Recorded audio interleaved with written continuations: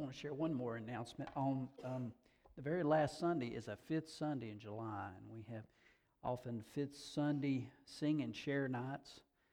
So there will be a sign up and a chance for you if you want to share or you want to sing a song. And we will have a blessing. Lane, of course, Lane and Brad joined this last Sunday, is going to share a testimony, clean comedy with a message. Just, maybe 10, 15 minutes of that, but also want you to be involved too. It's a great opportunity for us to just hear from one another, because you guys have something to offer too. And a lot of times you sit there and we need to see you get up here and see what you have to say. So I encourage you to be a part of that. Our text, we're closing up chapter 2 of the book of John. It's actually a summary of Jesus' ministry thus far. So if you will stand, it's John chapter 2, verses 23 through 25.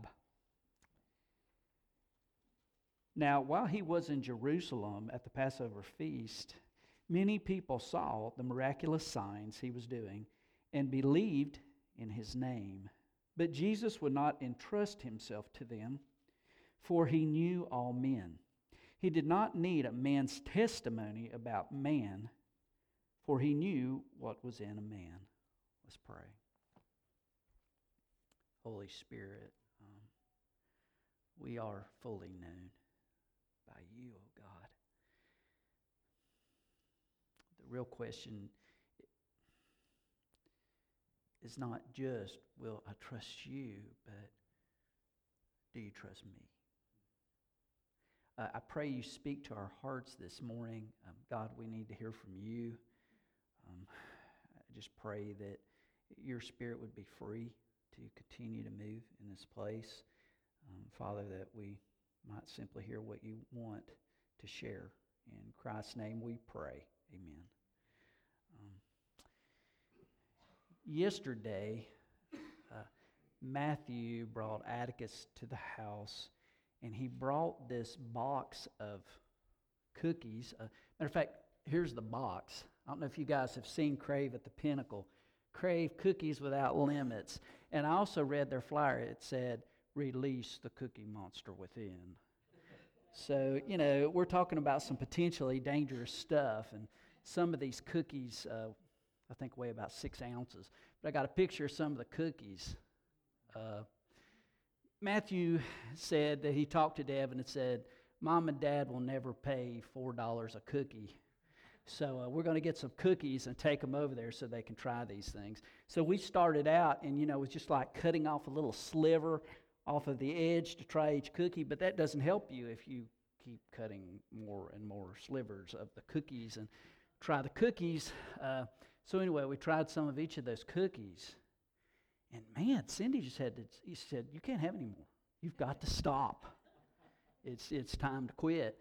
And then we discovered something that said, well, they're good, but, I think I can resist, until Cindy put one of those in the oven for about 7 minutes.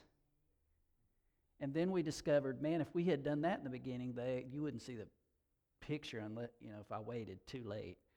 We would have tore into that, man. Because within us, even though I had just told my son, I'm trying to stay away from sugar, I don't eat that much sugar. Right.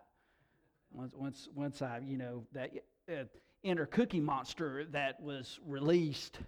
As a matter of fact, Atticus got up this morning as we were getting ready to come, and I said, "What do you want for breakfast?" I said, "You want some mangoes, some cereal?" He goes in and looks at the cookies. I said, "No, not yet." We're going to look at this morning. It's a scary thought, but guys, it is the truth. Jesus knows you. Jesus knows everything. He even knows what you are thinking, which is quite a scary thought. Imagine how unnerving it is if you were in Jesus' day and you go up to Jesus and you say, "Lord, I was thinking," and he goes, "No, you weren't. I know what you were thinking, and that wasn't it." That's the power of Christ. There's no reason really to try to play games or wear masks, because He knows from the start exactly where we are. It's interesting, as you look in chapter 2 here, he starts out, there's a wedding, great joyous occasion, celebration. And in the midst of that wedding, it says that the disciples believed in Him. In verse 11, it says that. Then you drop down to verse 22 of this chapter, and it says, the disciples believed the Scripture after Jesus had, in righteous indignation, spoke out against those who were misusing His Father's house. And then in verse 23, we see that many believed in Him. There are many that were in the crowd placed their belief in Him. And yet what's crazy about it is, you think Jesus would have just this glowing response to that belief. But that's not what the text tells us. Jesus would not entrust Himself to them, for He knew all men. He did not need a man's testimony about man, for He knew what was in a man. Jesus knows. You can't fool Jesus. You can't pull the wool over His eyes. You can't trick Him. You can't deceive Him. Because the truth is, He knows all. He is omniscient. I read a blog in studying this, you know how our knowledge is increasing all the time. And this is back from 2020. It was October 22nd of 2020. And in this blog it said that human knowledge is increasing, doubling every 12 hours. That was 3 years ago. And now with all the talk about artificial intelligence and how our whole world is changing so quickly, and yet we have a God who has always known everything. And we have a Lord, and we have a Master, and we have a Savior who fully knows us. And guess what? He chose to die for us. What a great thought to know of. And so he begins here, I want to look at these unmistakable signs that were obvious before us. 17 times in the book of John, he uses the term signs. And he's talking about a miraculous sign, something that we could not do. It takes a supernatural movement for it to occur.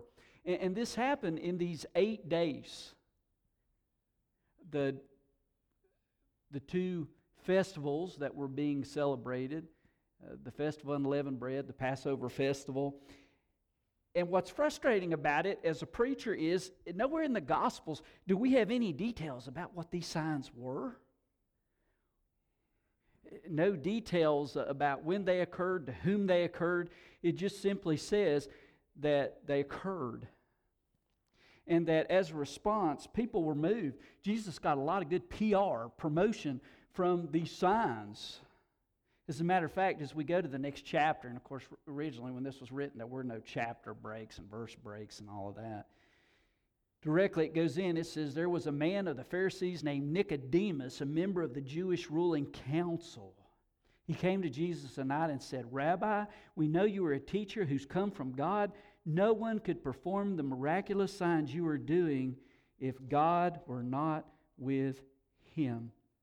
So these signs got the attention of Nicodemus as well. As they watched Jesus, these signs were evident. Now, as we look at miracles, as we look at these supernatural signs, oftentimes when we say the word miracle, it is not used really in a proper way. Number one, what we tend to do is we overnaturalize miracles. Man, it's a miracle that I got that parking place. Yes. Or it's a miracle to have a sunrise. Have you looked at it? Or a miracle at a sunset. Or it's a miracle when a baby is born. And yes, in the sense that I can't replicate those things. I don't have that kind of power. It is a miracle. But it is not a miracle in that it is an unusual occurrence. God in His setup has prepared those ways to occur. And in that way, it's a miracle because He did it. Secondly, some try to explain away miracles.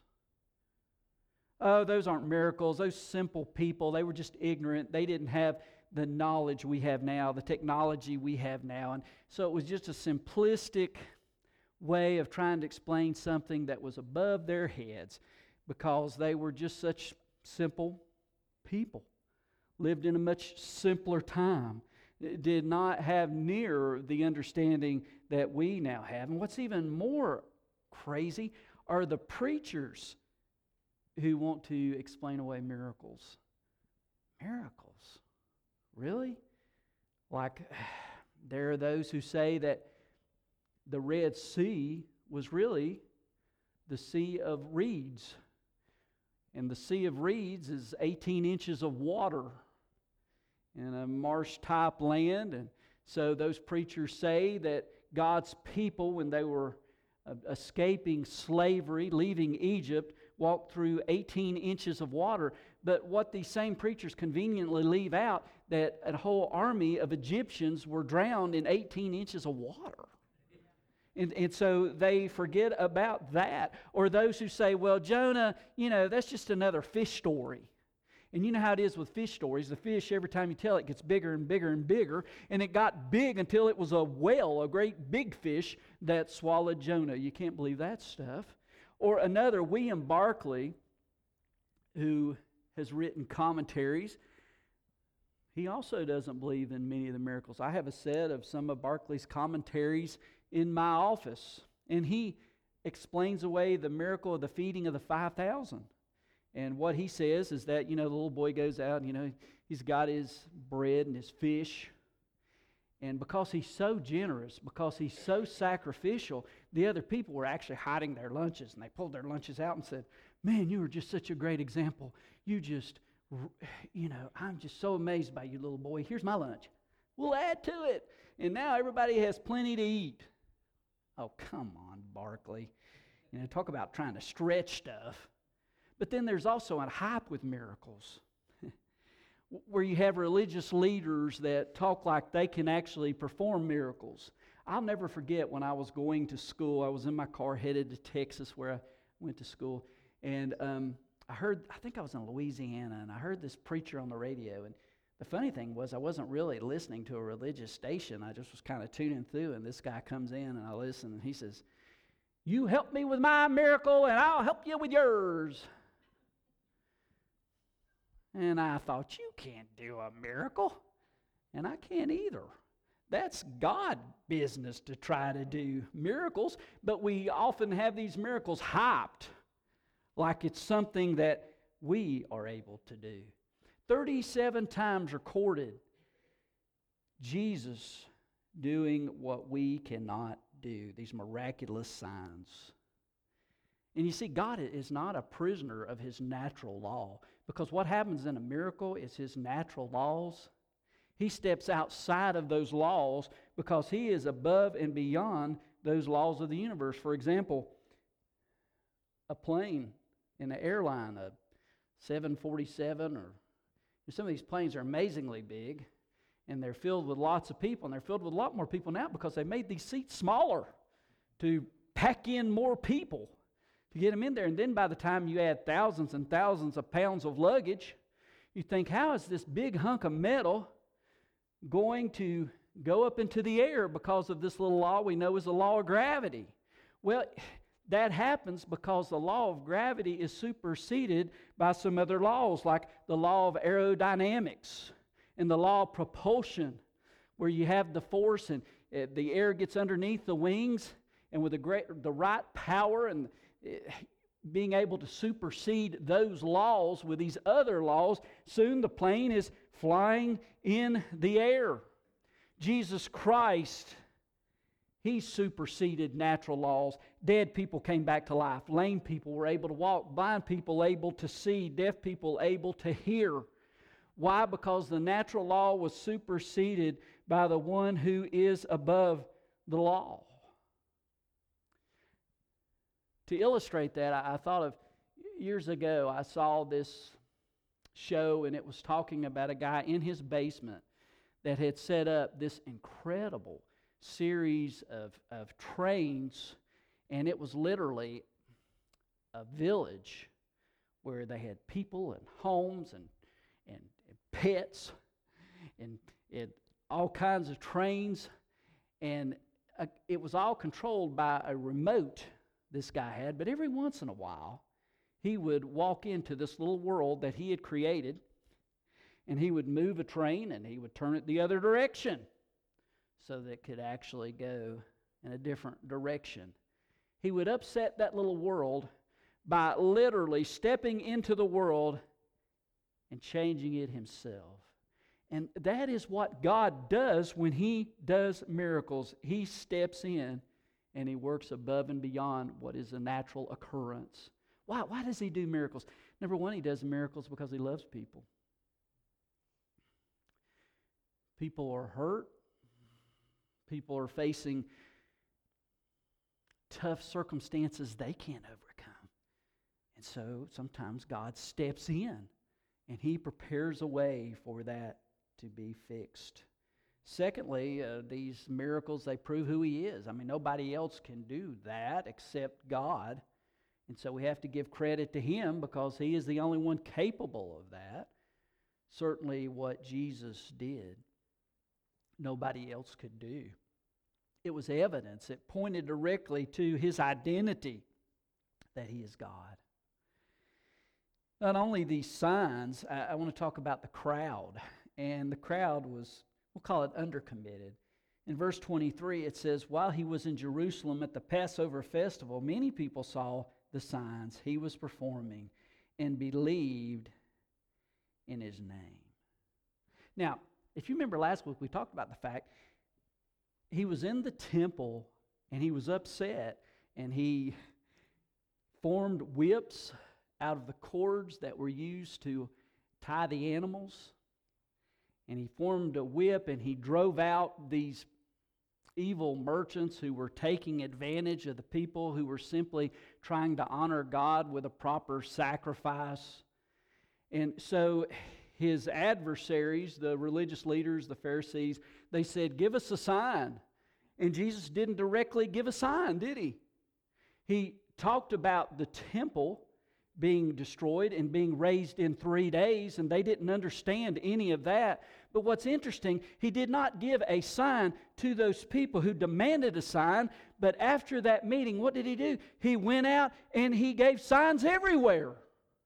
We're not told exactly what these signs are, but these signs pointed to the fact this is no ordinary man. This is God Himself. They weren't committed, this crowd. Some in the crowd came. They were committed to seeing the signs. They wanted a taste of that sign in their lives, but it didn't mean they wanted the one who was giving the sign. In James, talks about faith a lot throughout the book of James, and in chapter 2, he talks about several kinds of faith. In verse 19, it says, you believe there is one God? Good. Even the demons believe that and shudder or tremble. In other words, it's not enough just to believe that there is a God or that God is out there. You see, the demons believe in God. They know He's there, and they're trembling. They're terrified of Him because they know that one day they will have to come under His submission. And so they're terrified of it. So it's not enough just to believe God is there. That is a demonic type of faith. But secondly, there's a dead faith. A dead faith simply means I say it, but there's nothing to prove it. My life does not match up with my lips, with what I say. That's a dead faith. And it's a faith that may be religious, but there's no relationship connecting that faith. It is disconnected from God Himself. Third, there is a dynamic faith. That is a faith where a person says, God, I want to know you. Because first, God has said, you can know me. And that person responds. And a relationship begins. I love 1 Corinthians 4, verse 20. He says, for the kingdom of God is not a matter of talk, but of power. What is power? It's a life that's been changed, that's been transformed. It's not somebody who is perfect, but somebody who is certainly a new creation. God's done a work. This crowd, they were happy with the signs as long as it was on their terms. As long as they were able to call the shots. They were willing to accept him as a miracle worker, but not as their own personal Savior. They're willing to accept his miracles, but they weren't willing to truly follow him and be his disciples. Warren Wiersbe calls these people unsaved believers. An interesting term. Unsaved believers. They believed he could do the miracle, but they were not saved, transformed, or changed by his life. A couple of passages. This is John 8:30 and 31. He says, even as he spoke, many believed in him. To the Jews who had believed him, Jesus said, if you hold to my teaching, you really are my disciples. This is the dynamic faith. Their lives have been changed because it's more than just words. It has literally impacted who they are. And now, in contrast to that, I want to read from Acts chapter 8, beginning at verse 13. Simon, this is not Simon Peter, it's another Simon. It says, Simon himself believed and was baptized, and he followed Philip everywhere, astonished by the great signs and miracles he saw. So he believed in the miracles, the great signs that he witnessed firsthand. But there's a difference. Let me read on. When the apostles in Jerusalem heard Samaria had accepted the word of God, they sent Peter and John to Samaria. When they arrived, they prayed for the new believers there that they might receive the Holy Spirit, because the Holy Spirit had not yet come on any of them. They had simply been baptized in the name of the Lord Jesus. Then Peter and John placed their hands on them, and they received the Holy Spirit. When Simon saw that the Spirit was given at the laying on of the apostles' hands, he offered them money and said, give me also this ability, so that everyone on whom I lay my hands may receive the Holy Spirit. Peter answered, may your money perish with you, because you thought you could buy the gift of God with money. You have no part or share in this ministry, because your heart is not right before God. There's a huge difference there.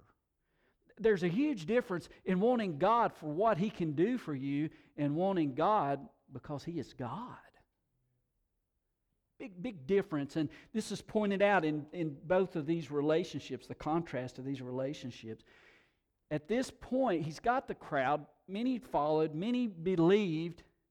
Jesus did not speak highly of the type of belief that they placed in him. And from this point on, he begins to get more and more secretive. He begins not to be as much in front of the crowds as he speaks, and he begins to say things that they disagree with. He begins to call people to take up their cross, to deny themselves, and to follow him daily. And that results in one of two choices, either contention or conversion. There was no middle ground. Either people would truly turn their lives toward him, or they were against him. At the feeding of the 5,000, this is evident. In John chapter 6, in one verse it says, when they saw the signs Jesus did, they intended to make him king by force. They said, man, this guy can make my life easy. So we need to place him on the throne, and we need to give him control. And why? Because I want this. Jesus then began to speak to them that they must follow him. They must eat of his flesh. that they must be willing to suffer in order to follow Him. And it says that many turned away from Him. They did not want Him to be their Savior. They were all about following the signs instead of the Savior. And here's the problem with that. If you're just looking for the signs will never be enough. There'll always be some sign that does not go your way. God, do this for me, and it doesn't happen. And it gives you a chance to not follow God, to rebel against Him, because your confidence in your faith is not really in the Savior, but it is in that sign. I have to have that sign, but the sign is never enough. We need the Savior Himself, not merely the sign. And that leads us to this last point, which is Christ. The fact that although they showed some commitment to Him, He was not committed to them. Isn't that interesting? We always talk about commit your life to Christ. But as we look at this last part of this text, it says Christ was not committed to them. So let's look at this again. I want to read these last two verses again. Jesus would not entrust Himself to them, for He knew all men. He did not need man's testimony about man, for He knew what was in a man. He would not entrust Himself. They believed. Jesus didn't believe. They had a type of faith that says, I believe in Christ. But Christ looked at their hearts, and He knew really what they were thinking. He knew their true motivations. And although they made a profession and they claimed to believe in Him, Christ did not receive that belief, because He knew it was not a belief to be my Savior, but a belief to do my bidding. For those signs to be for me, for what I want. He says, I'm not going to entrust myself into that. What kind of faith was that? Well, remember the parable of the seed and the sower? Or the sower and the seed? And in that, one of those descriptions listed had to do with rocky soil. And I want to read from this. This is Matthew 13. Some fell on rocky places where it did not have much soil. It sprang up quickly because the soil was shallow. But when the sun came up, the plants were scorched and withered because they had no root. The seed falling on rocky ground refers to someone who hears the word and at once receives it with joy. But since they have no root, they last only a short time. When trouble or persecution comes because of the word, they quickly fall away. Boy, this puts a whole new light on how often we talk in church. In other words, we often say, are you committed to Jesus Christ? Have you committed your life to Him? But just as important is the question, has Christ committed Himself to you? Does He see that your repentance is genuine? That your trust is real? Or are you just trying to escape the fire without following the Savior? Without having a real relationship? I just got to get this out of the way. I just got to make that commitment so I don't have to worry about God any longer in my life. God doesn't want to free you so you can avoid Him for the rest of your existence. He wants to free you so that you might know Him for the rest of your existence and have a real relationship with Him. That is the real heart of our God. Jesus sees through you, man. You can't really play games with Him. He knows exactly what you're thinking.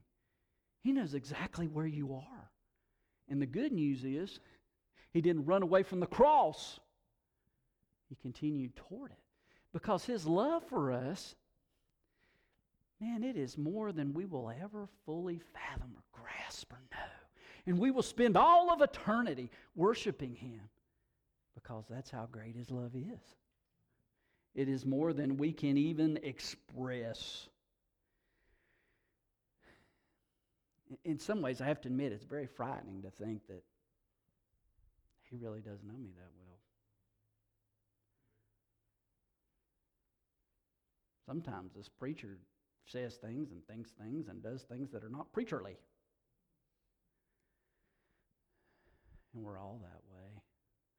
But you know, that's why I love the way 2 Corinthians 5 closes.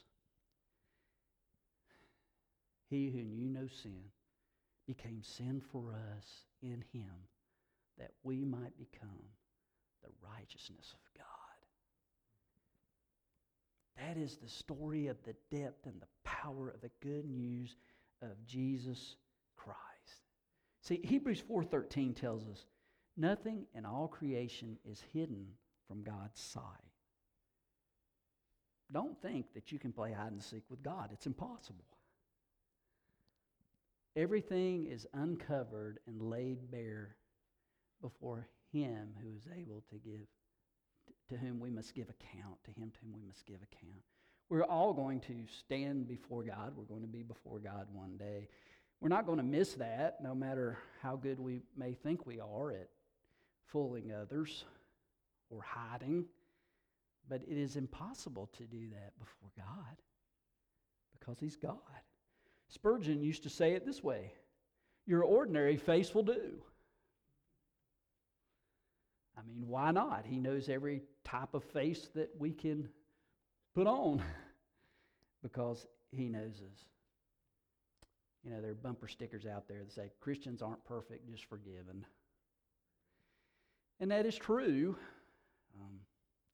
You know, the old saying we've heard many times, if you're looking for a perfect church, don't join it or you'll ruin it. Because we all have this issue known as sin.